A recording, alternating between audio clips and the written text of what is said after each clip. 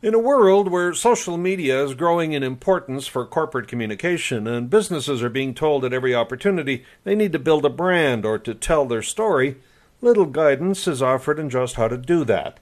The most important aspect of storytelling is listening, though, not the telling. Think of a news reporter. We remember those who have a big presence on air or sterling prose in print. Being able to turn a phrase or a memorable line can help us pay attention to their messaging, but where does that message actually come from? That's the reporter part of the equation, not the teller part. Listening for even the smallest cue or emotional angle and building on it can turn the also-ran into a storyteller to be remembered. Those who dig deeper and peel back the onion of information gathering will be the ones who deliver the most worthwhile communication.